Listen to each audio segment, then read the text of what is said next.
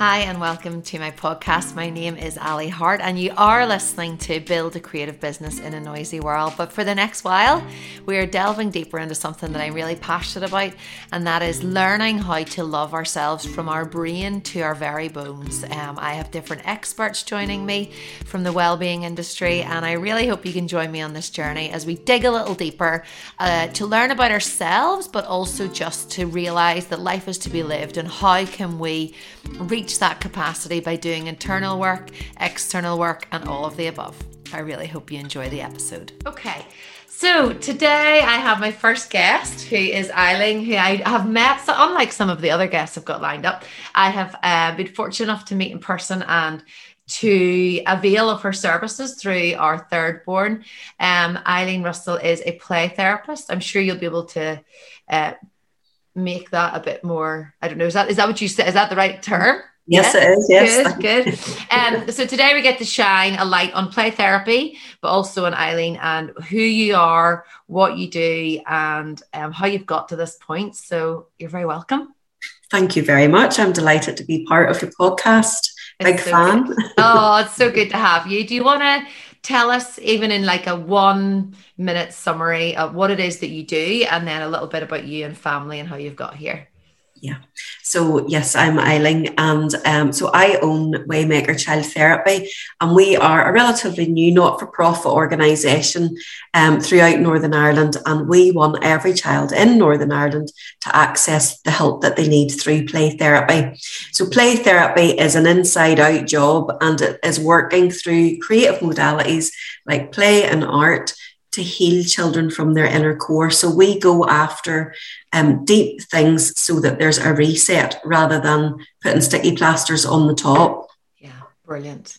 And have you always, how did you get here? Or you have family of your own, haven't you? Is it something? I have, yes. So I have a boy and a girl who 14 and 8 years old now, and started off actually when I was young. I know that you wanted to be a teacher when you were at one stage as well, Ali. That's what I wanted to be when I was younger, and came along, and it didn't quite work out when I left school. Did a couple of jobs, had no idea what I wanted to do, and then started to work in a public service in the library service. Really quickly got into children's services there, and I would have worked strategically across all of Northern Ireland, training staff and doing a lot about baby brain development, etc. And the more I did, and I loved that job, but the more I did it, and I think having my own daughter, I think my own experiences. I grew up myself in a house in the countryside of Northern Ireland, which was beautiful, but my dad had a really severe mental illness, and he still does. And just how that impacted me as a child. And then fast forward to me having my own daughter, who said's now 14. I had a miscarriage when she was 3, and I had a stillborn when she was 4. And I watched her change overnight after that experience. I watched this confident, bubbly child change into anxiety, not wanting to leave me, and just watch the impact on that on her. And then just being aware of more and more children not being able to live out everyday life.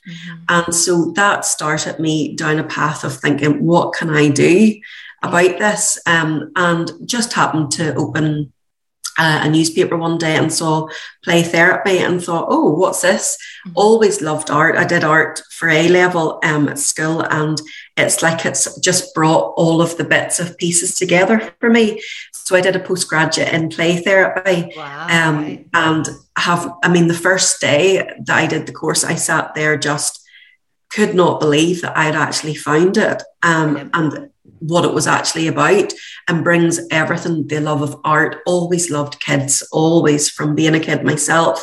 So it just brought it all together beautifully for me. Brilliant. You might not want to, but I'm really sorry to hear that I had experienced a miscarriage, but early on, 14 weeks.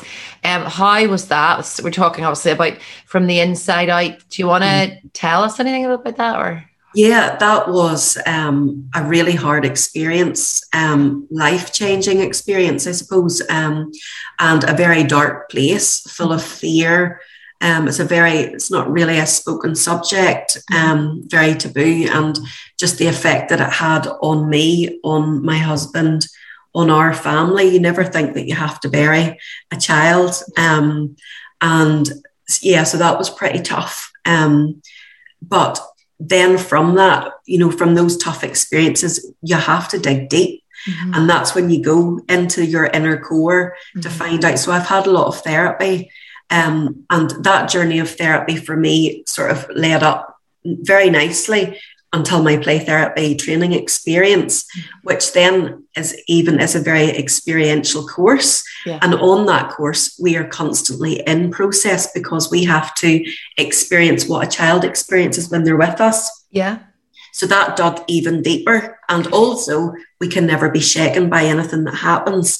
So we have to go into the depths of who we are. Yeah. And really, I suppose it's when we work with a child, it's like peeling back the layers of an onion until your true self emerges. And when you get to that place, it's not an easy journey.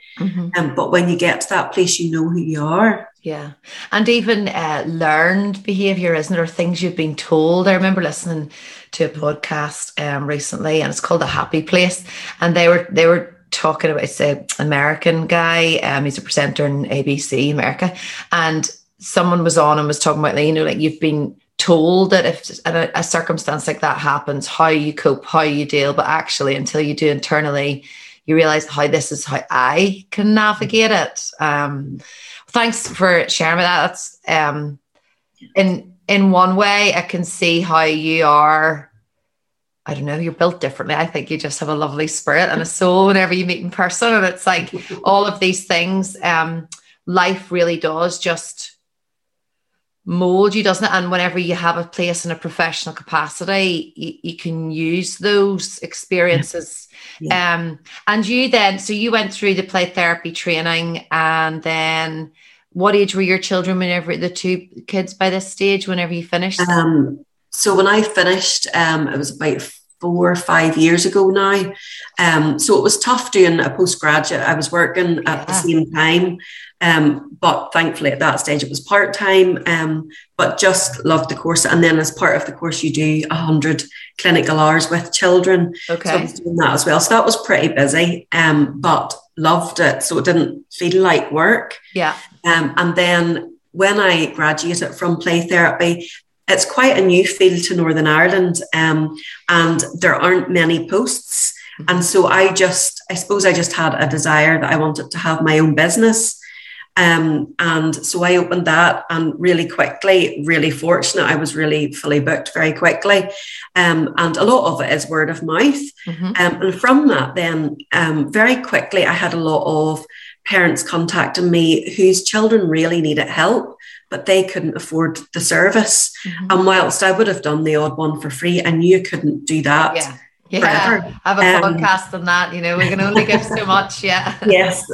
So I decided to use my strategic experience in the public sector and started a not-for-profit organisation. Okay. So really the heart behind what we do is that we want every child to access the service regardless of their financial circumstances. Okay, brilliant. You were saying about, whenever you were doing the training for play therapy, what is that like? I do think as the older we get, the more, maybe it's just me, but it's like you realise that life, someone had said about the dots, and if you put 100 dots on a page and you tick off each one every year and you start to look at what dots are left if you live to 100, I do think you start to, maybe it's just me, but we do get to the stage you're like, what is happiness? Who am I? What am I doing? So it's one of the things I love is going back to those childhood things. Off air, I was telling you about cycling with my son yesterday, my 2 boys, and revisiting those childhood experiences. But what was it like when you were doing play therapy? Because I'm just thinking of the things that our son Abraham was, the toys, and when you go into in Eileen's space, it's this beautiful big open airy space with toys, but it's all organized fab toys, and he knows where everything is. And what was it like? Is that what you're saying? You had to do that side of it? Yeah. So the course is, of course, there's theory around what we do, but it is experiential, because the only play therapy is psychotherapy. Okay. And the only way you can actually get your head around what is that is by experiencing it yourself. Yeah. So we were constantly in process so that we could experience and go back to being a child, actually tapping into play as a child's language. It's their world. It's how they communicate. It's how they process. And so we went back into that. And there were some very significant experiences throughout that, things that just, every process that we had, something came up. Yes. You don't ever go into a process of, for example, the sand tray or art, and you're given 45 minutes. And the difference is it's in a therapeutic setting. Mm-hmm. So when someone's holding that therapeutically for you, something will come up. Yeah. And for me, that happened. And it actually took me right back to being in the womb. Right. I peeled back so far and realized I had quite a traumatic experience in the womb. And then I was healed from that. Yeah. So it really took me right back to some people say, it's unconscious work or your innermost being. And then is that also tied with the play side of it? Was it fun? Like, were you? Yeah, absolutely. Yeah. I mean, we got to experience being a child. Mm-hmm. And that was magical. There's no words to describe what that feels like. Yeah. Really powerful. And just the power of what our children experience in something quite simple, even being on your knees or being down lower, isn't it? That whole thing of, rather than standing, towering up whenever you're at the minute, I have an online teaching program and a students on there. It's called The Unintentional Artist. And it's at the minute we're encouraging them to paint in their bare feet and to do things in your bare feet. And even that real sensory side of it is Waymaker. Can you tell us about the name? I should have actually said the name rather than play therapist at the start. Tell what brought you to that name. Yes, well, I'm a Christian so my faith along the way has been really, it's my steadfast that keeps me going, keeps me my inner peace. Mm-hmm. And for me, that was just Waymaker is God. But also in that, I suppose, thinking about, I want children to be their Waymakers. Okay. I want to reset them back to who they're meant to be. Yeah. So lots of children, if they've had something hard happen to them over their life, and sometimes it's really easy to know, someone's died and that's been really difficult, or there's been an illness, or sometimes it's not so easy to know. There's just layers. It could be a traumatic birth, just layers of things that set off a faulty alarm system. Mm-hmm. And we want to reset children back to being who they were meant to be, to being the child that they are meant to be, to resetting them back to that, rather than having anxiety and all these adult worries and things put over them that they don't need. And so it's bringing children back to who they were born, what they were created to be, and who they were born to be again. And just to give an example for me, for anybody that doesn't know this on the podcast. So for us, our third boy pulls his hair out. And that was, that's been from, I stopped feeding him. That was really when it started. He would pull my hair, and that was 5 or 6 months old. And that has gone on now. And that's how I first was introduced to you, Eileen, because we'd gone down the medical route and then different people had said, so I still don't know. It's increased the last week or two, and it was only just Michael and I having a proper conversation that we wondered if it's the worry of starting school again, like the behaviours changed. When people come to you, is there, because you're saying there, but really obvious. So for me, my dad died. We didn't actually go through therapy, probably why I end up having therapy now. But so he was just before my 8th birthday, and it's very significant to me. And even there was a girl I was talking to last night. I did a dance thing with her when we were 17, and I have very few memories of that. My memories of my childhood are very slim, and that's actually teenage years. But I think that sometimes can be to do the way with the brain maybe works and trauma. But when someone comes to you and says about that, because for me it felt a bit like he pulls his hair, is there a scale of, parents died, someone, the hair pulling, or is it just when people come to you, do you just start from the same point and it all? Yeah. Well, we take everybody as they are, and we meet them where they are, not where we think they should be. Okay. So our service is very child-led. Yeah. And also I work with parents as well. And everything we do is from there. We meet them where they are and take them with us. So every child matters, and we ask the same questions to build a picture when someone comes to us, and we walk them through it very gently, because we know that this is tricky work. It's difficult, and it's hard for parents to reach out. I mean, all the time parents will say to me, I just can't, sometimes they'll say, I can't fix that, or I can't help them with that. And I always say to them, there is no shame reaching out to get professional support. And for me, it's as simple as handing your child over to a GP.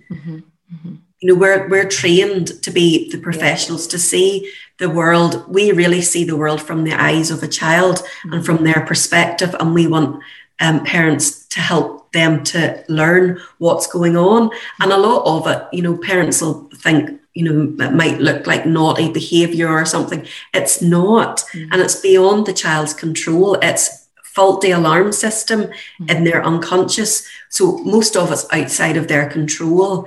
And when we start to educate parents and let them know this is why this is happening, and which is why we always offer a free consultation to make sure that our service is the right fit for each child, but also to help parents understand what's going on. Because when you understand it, then you can deal with it better. And we also work with parents. So I've just finished a parenting journal, actually, that we're going to release, and it's about inside out parenting, because I believe that every parent knows deep down what they need to do in their gut for their child. They just need to trust themselves, because nobody knows their child better than their parents. And so it's just beginning to tap into that gut instinct. Is this right for them, or is it not? And that's what we encourage in our work as well. I think that's the, sorry to interrupt you there, but I think that's the hardest thing as a parent, especially when it's for us the third child. You're like, how have we got to this? Like, how is this not working? And also you're saying there about, them best. I think that's where it really pulls at my heart, the timeout or whatever. Like, it's like, how am I not doing that right? Or how is this not working when I'm the one that knows him the best? And do you think like that's a lot to do with, I'm so excited about this series because there is a real, internal aspect to talking to people about some are different physical therapies, but a lot well-being from the core.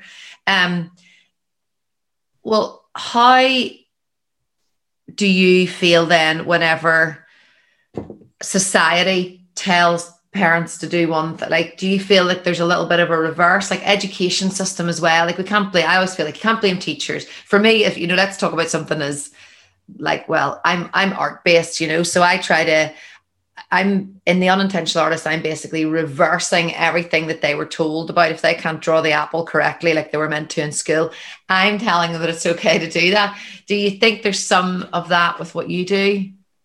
Oh, definitely, yes. And a lot of children it's amazing, actually, even in my play therapy training, the amount of therapists who were traumatized by art because they were told in school they couldn't do it. Well, they couldn't do it the way that it actually was wanted. But for me, real art is actually just starting to do something, and whatever turns up on the page is actually you connecting into your unconscious, and you're bringing up what's meant to be.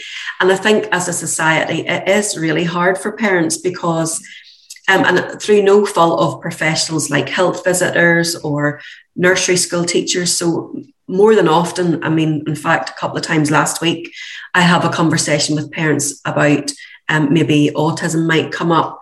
They're doing this, and the health visitors pointed it out and the nurseries pointed it out.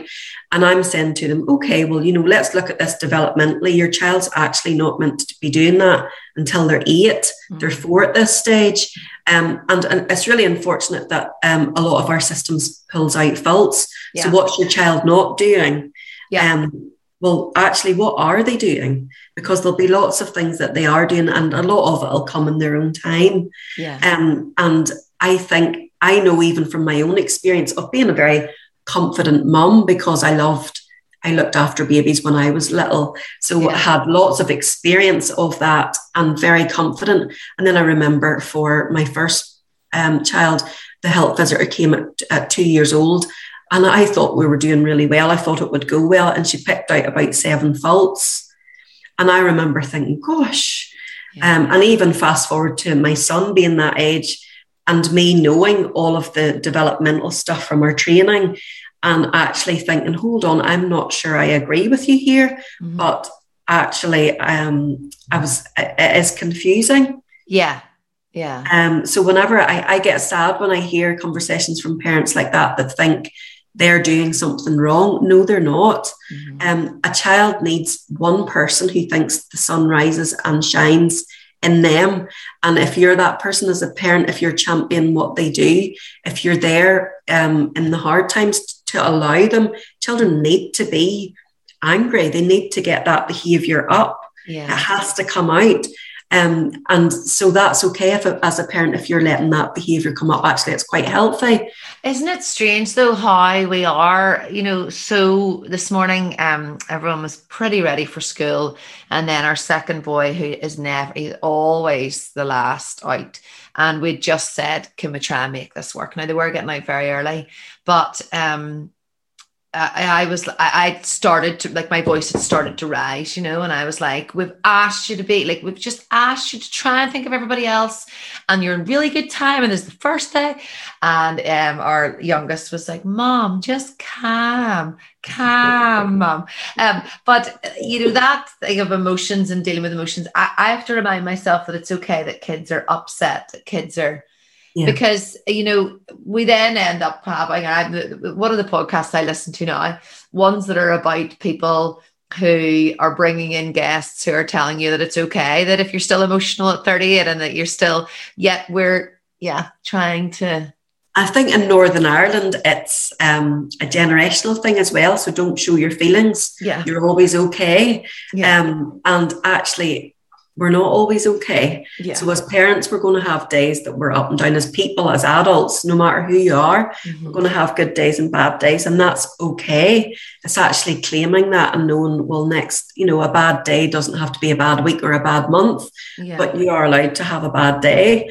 And actually our children are too. Exactly. Would you say there's a time scale that is good? Like if someone was to come to you, like, do you, because I guess that's the worry, is that people want them fixed, isn't it? They want it fixed, problems fixed. And again, not exactly the same by any chance, but for me, it was like people always wanted, when I was a community artist, always wanted a product. You couldn't just come and make art and then leave. It had to be a product that you went away with at the end. Is there a time scale that you think is preferable that you work around whenever you work with a child? Well, when we work with a child, it is around 12 to 14 weeks minimum. Mm-hmm. And some children need a lot more, and that's okay. So our service is completely child-led, and we are taught to be non-directive and child-led. So what's happening is it's like peeling back the layers of an onion. Mm-hmm. And for every child, that's different. And because we're doing that, we're actually not pulling stuff up that they're not ready to cope with, which is actually really dangerous as well. So there is, I suppose it's a process, and we're constantly told in our training, trust the process. And so whenever we're doing our consultation with parents, we're saying that it's a process. I always see it like a circle, where we go after the hard stuff, and then actually the second half is where the child actually really becomes attuned to their own feelings and how they are, and somehow they start to figure out how to problem solve on their own without being taught. And they figure that out because we're going to their core. Mm-hmm. Mm-hmm. And is that a sign of, like, I don't mean to use the word success, but is that a milestone in the journey, do you feel? Yes, absolutely. And play therapy is proven to put new neural pathways in the brain. So it puts in healthy ones after it goes after the faulty alarm system. Okay. So we do the hard layers first and the hard work first. and then we go up and out the other side, which I see like the second half of the circle, so that the child is confident in the world and who they are, and they just seem to be able to articulate how they're feeling. Doesn't mean that they're going to always feel really good, because that's not realistic, but they will be able to tell you what they are feeling, and if they are having a bad day, they'll have words for that. Okay. And speaking of confidence, just to shift slightly, you, whenever I think I'd put on an Instagram story about our son's hair pulling, and you had replied to me, and I got quite a lot of different DMs about it, which is lovely. People are very kind and offering advice, because I wouldn't have put up much about him, but it's because it's such a physical act of him pulling, and it's so aggressive when you look at it as he does the act. Sometimes it just feels like a lot. So I'd shared it, and I remember then I had replied to you, and I think you had said something like, "I've never actually done that before." No, I haven't. What made you step out, or did you just sometimes? I know that you're very confident in your practice, which is a beautiful thing. Yeah, I had never done that before and wouldn't do that. I've been very fortunate not to have to search out anything. It always comes to me. But it just on that day, and what you'd said, I thought, oh, I know what can help that. And I suppose lots of parents don't know about play therapy. And if your child's struggling, just, reach out and get professional support. And it wasn't, I just want to say for the record, it wasn't a sales pitch. That was not what you'd done. You had just replied with this lovely guidance of what I could do. Yeah, and it wasn't even necessarily that I was saying that it had to be me. It was just play therapy, search out play therapy. And for lots of things that children experience, it helps because it's such a nurturing, safe environment for them. And it's actually their world. We are not expecting them to come into our adult world. We enter their world. And that's when the powerfulness of it all happens.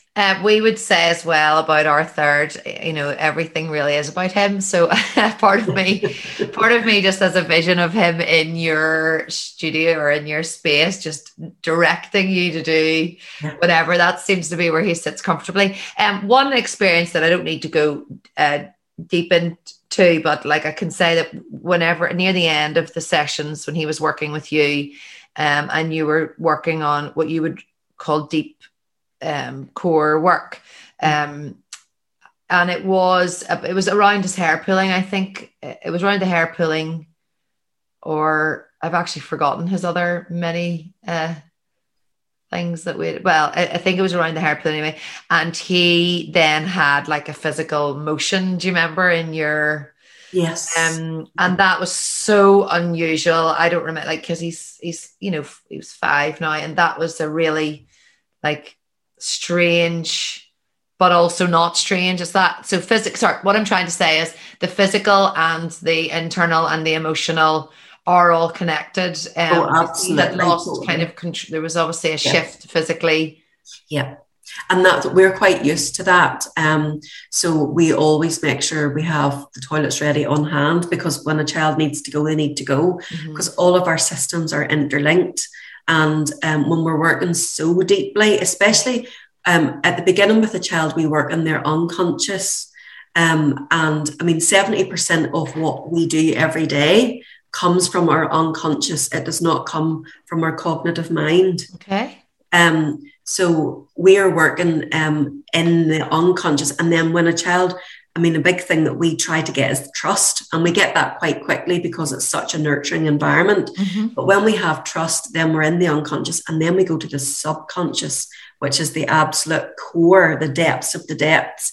And when we're working there, stuff will shift quite significantly, but that also sets off other systems. Okay. And that toilet would be one of them. Yeah. And it's a quick run. So, yeah. And then also the other thing was that even though he is 5, he wasn't embarrassed at all. He just was like, help me out here. Something's happened. I felt so distressed, and I just gave him more cuddles when we got home and felt like, I guess, embarrassed for him. But his shame, or not shame, but, like The way. And I mean, I know I've done my job if a child does what they need to do with me, and there is absolutely no shame from parents or children. There's no shame. There's nothing that we haven't heard that would shake us. You know, we just accept children and families exactly for who they are and what they need to do in that moment, especially when we're working with a child.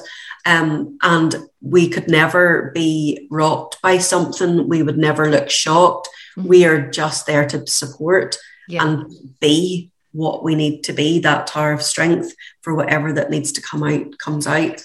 And it's not like, just thinking of people, maybe it's a Northern Irish thing too, but, you know, people can be very past remarkable about things, anything with therapy on the end of it. Do you ever get that negative, or people thinking it's just, oh, that's lovely, people just come, wee kids come and play with you? Or yeah, I do get that quite a bit. There was actually something recently in the media in England that caused quite a storm because a soap had said, oh, sure, they're just going to play. And we get that quite a bit. Once we go through the consultation with parents and we explain on a deeper level, this is connected to that, that's why that's happening. And then we say, look, we need you to trust us now and hand over your child. You're not going to see differences in the first 1, 2, 3 weeks. We just need you to trust us and the process. And so quite often it might be granny that'll say, oh, sure, what's that? That's, you know, and they might, but then they're always shocked down the line. And I think there is quite a taboo around mental health in Northern Ireland, and the word therapy, in my eyes, having been through therapy myself, I think everybody should have therapy at some stage in their life. I'd actually said to Michael there that, you know, I think I would quite like some therapy, and not in a dramatic, I'm desperate time, but just a few resets. And actually the parenting side is one of it, because we're at the transition of our 12-year-olds going into the teens, and then our 10-year-old is starting the AQE, and I'm sure he will be fine. Everyone will be fine in life. I didn't pass my 11 plus, which is a Northern Irish. And we have turned out fine. It's just that trying to, even that, actually, we could probably touch on that briefly. Is there an age limit of when you, or is it all? We work with children up to 16. Okay. 16, but the older a child is, you know, it's maybe not play therapy, it's creative arts therapy. Okay. But it's the same thing. We might talk a bit more, but, you know, it's completely child-led, so whatever the child needs. Yeah, because I definitely think that there's no point in me getting on a soapbox about it, but it's hard for me to articulate to people how, when a lot of people have passed this exam and got into the school that they wanted or whatever, it's hard for me to articulate to my children that it actually doesn't mean you're a worse person. Because it's like this connection of education and marks on a paper and performance. It's real. I'm finding it really difficult. And then you praise them when they do well. I feel like I'm in this very strange cycle. It is difficult, and it's a difficult transition at quite a young age of, you know, 10, 11. And actually, your child's identity is not in their performance. Nobody's identity is in their performance, but this system says in a way that it is. So failure like that. So how I always pitched it to my daughter, who's been through it, was just that it just defines what school's right for you. And that's the main thing. It doesn't matter what school you go to.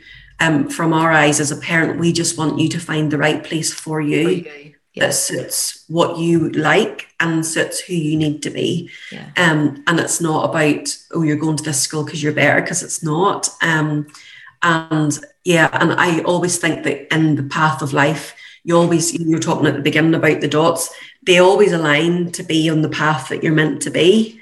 And education isn't just the big thing there. And actually I did, in my GCSEs, I did every bit as well, maybe better than some of the children who go to the grammar schools, etc. So I think our education system here for post-primaries, regardless of where you go, is really very good. It's really good. We're very lucky. And do you ever, or why children over, why play therapy over like adult therapy? Because I think you'd be a good therapist for me. I mean, well, sometimes I do. We could get the paintbrushes out. Sorry, I'm not being. But sometimes I do get adults. Don't advertise it, but it is about, and I would recommend to any adult to go for creative arts therapy, actually, because that is tapping into your unconscious. So what happens is, in the center of everybody, we have an ego, and that ego protects us from stuff coming up. So you were saying there about there's some of your childhood that you don't remember. Your ego has pushed that down so that it can't come up because it feels it needs to protect you. And so when we're in a therapeutic space in a creative modality, it's like your ego can no longer protect you, and the unconscious becomes conscious, and then you process it and deal with it.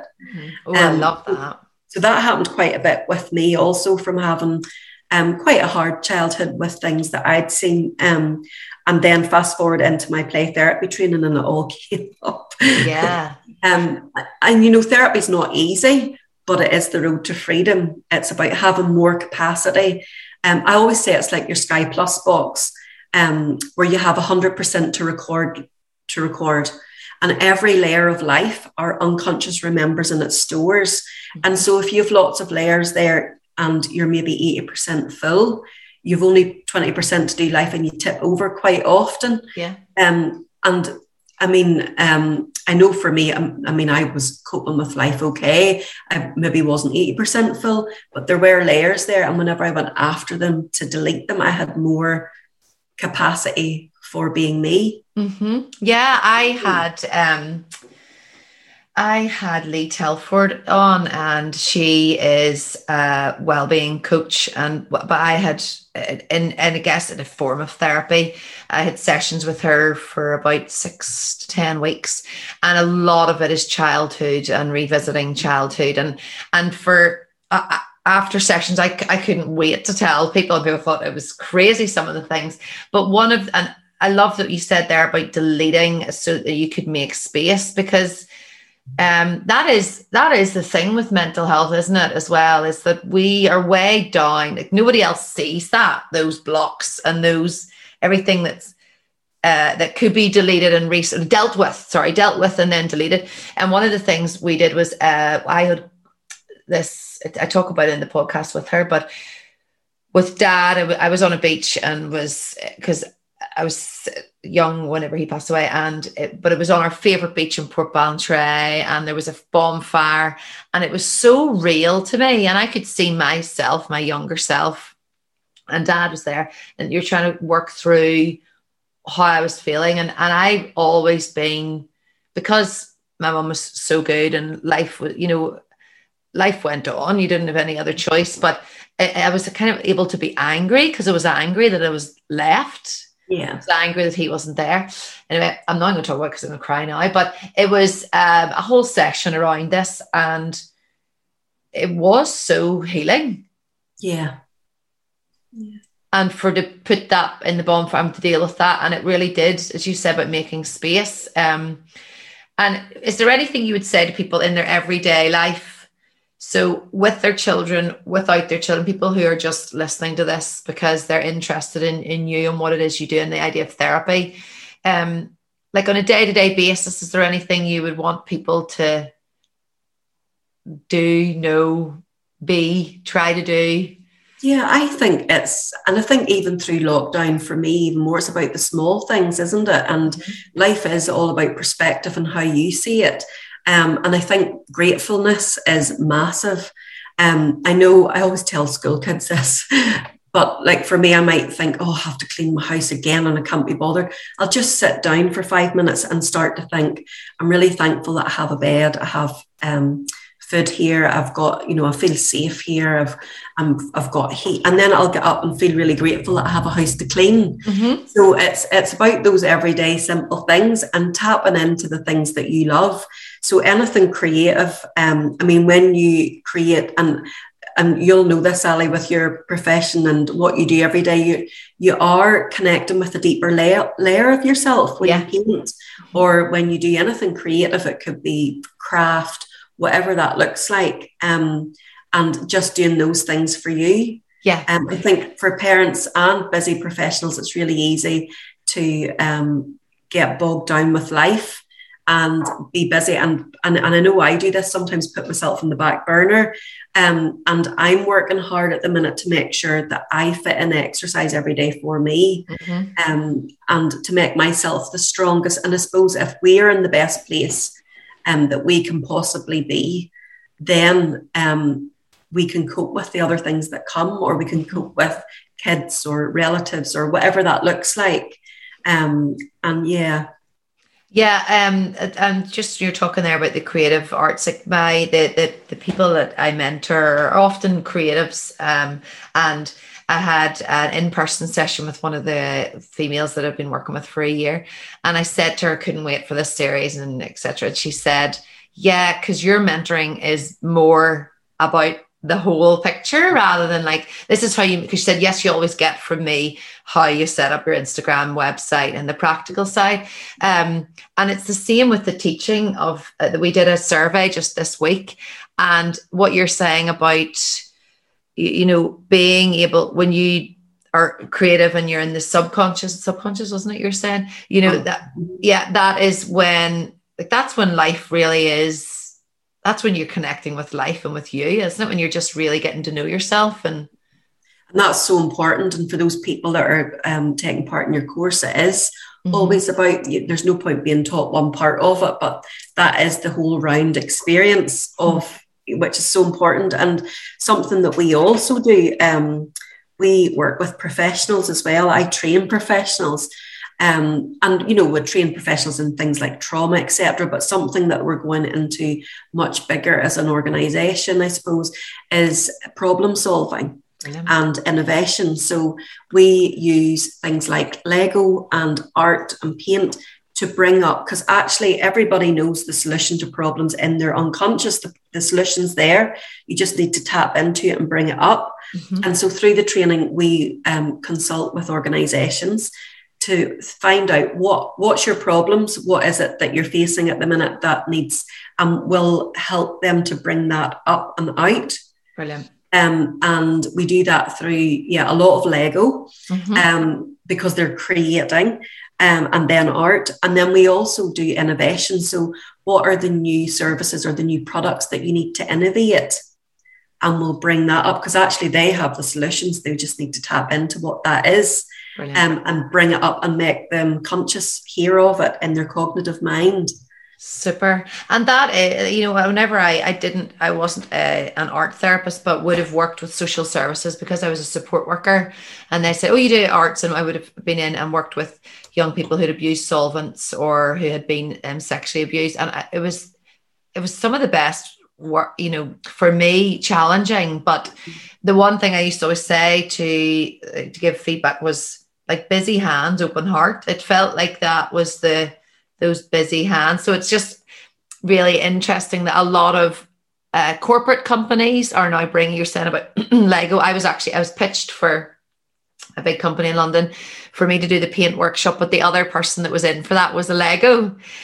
So obviously yours isn't even, so I'm thinking about those are just, remember I said about a product, those are a product probably at the end of that. Whereas what you're saying is a real innovative and obviously group sessions to bring things up. I think that's brilliant. Yeah.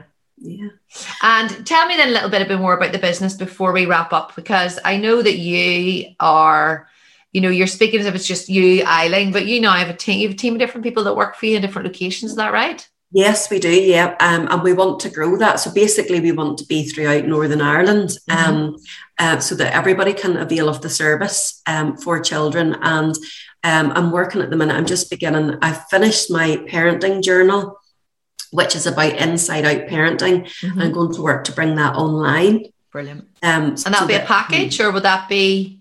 Yeah, it'll be a package. So it'll be the journal alongside a virtual platform of Great. some description, so that every parent can access it. And again, our heart is whether you can afford it or not, that you would be able to access that. And we are looking really about becoming financially sustainable for the future, and not having to rely on funding, etc. So we have launched, just launched there in the summer, a clothing range. I know. Yes, you're wearing for adults and kids. So it's Waymaker for adults, and then Little Waymaker. So we've been at a few events, and just the feedback from that already has been amazing and really exciting to see where that goes.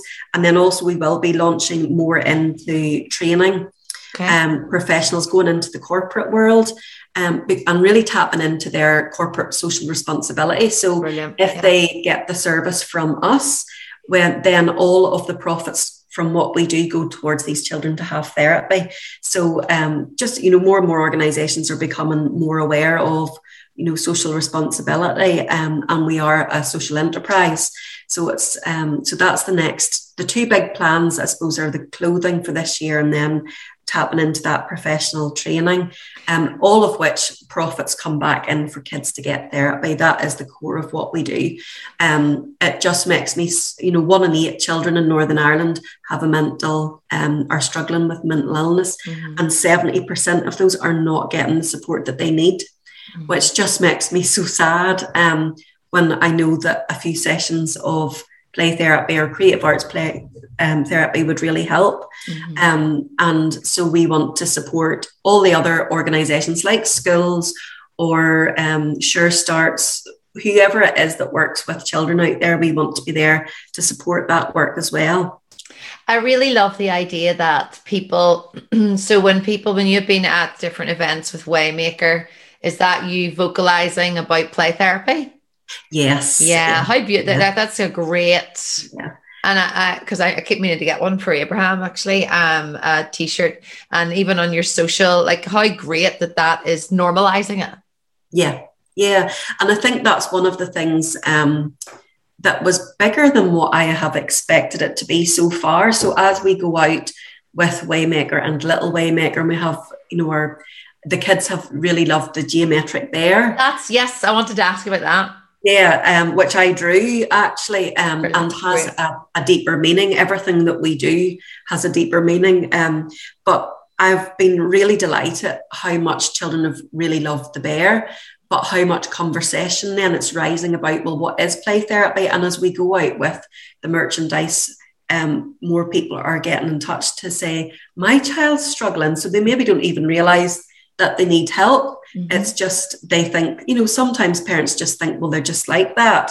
And, one thing goes after another and whatever, and then realising what play therapy is. So that's something that we really want to do, is to raise an army of play therapists in Northern Ireland, and for more people to actually go on the training. And we're really fussy. We will only use play therapists who have done the postgraduate, because it is such specialised work and you need to be properly trained.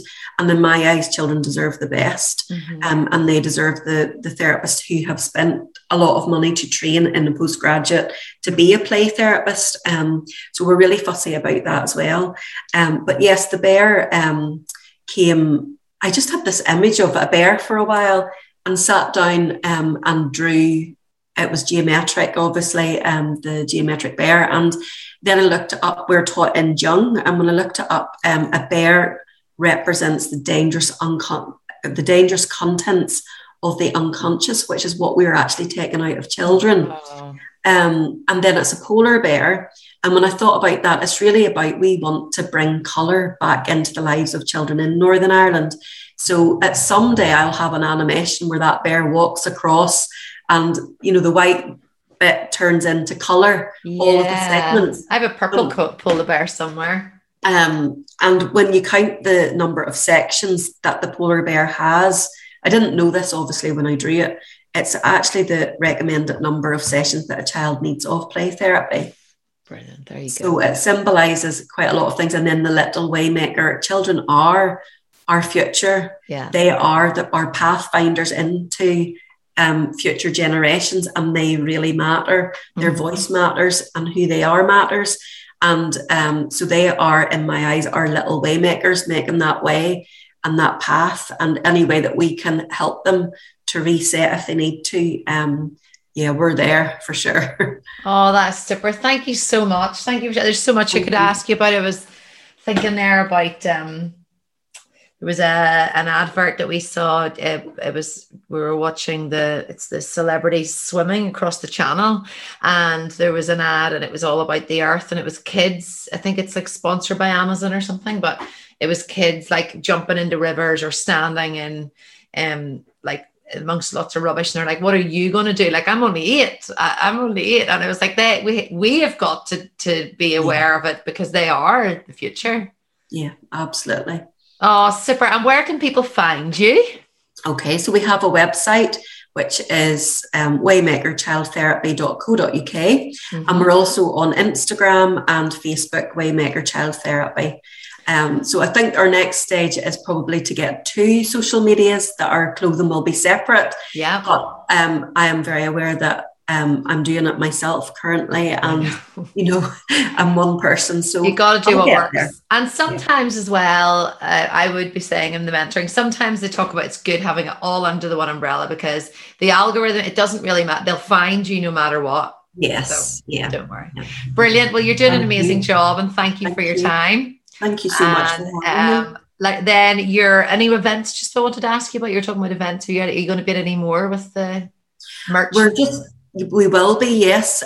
We have all our merchandises online as well on our website. Okay. And hopefully this week I might get our Facebook tied into that, so that when you're on Instagram, our products will come up easily. Right. But yeah, we're just looking at events. We're hoping to be at a few Christmas events, a few Christmas family events, and we're looking at some markets, etc., that are from now in the autumn time. So we haven't confirmed them yet, but we will have all of the information on our social media. Brilliant. Well done you, and thank you again. All the best. And thanks everybody for listening and for watching. I hope you've appreciated my headset. I didn't say it at the start, I couldn't find this is a gaming one, so I'm hoping the microphone even worked. And you will be able to find us on YouTube, and I'd love you to subscribe so that you see and you listen to all the rest. Okay, thanks for watching and listening.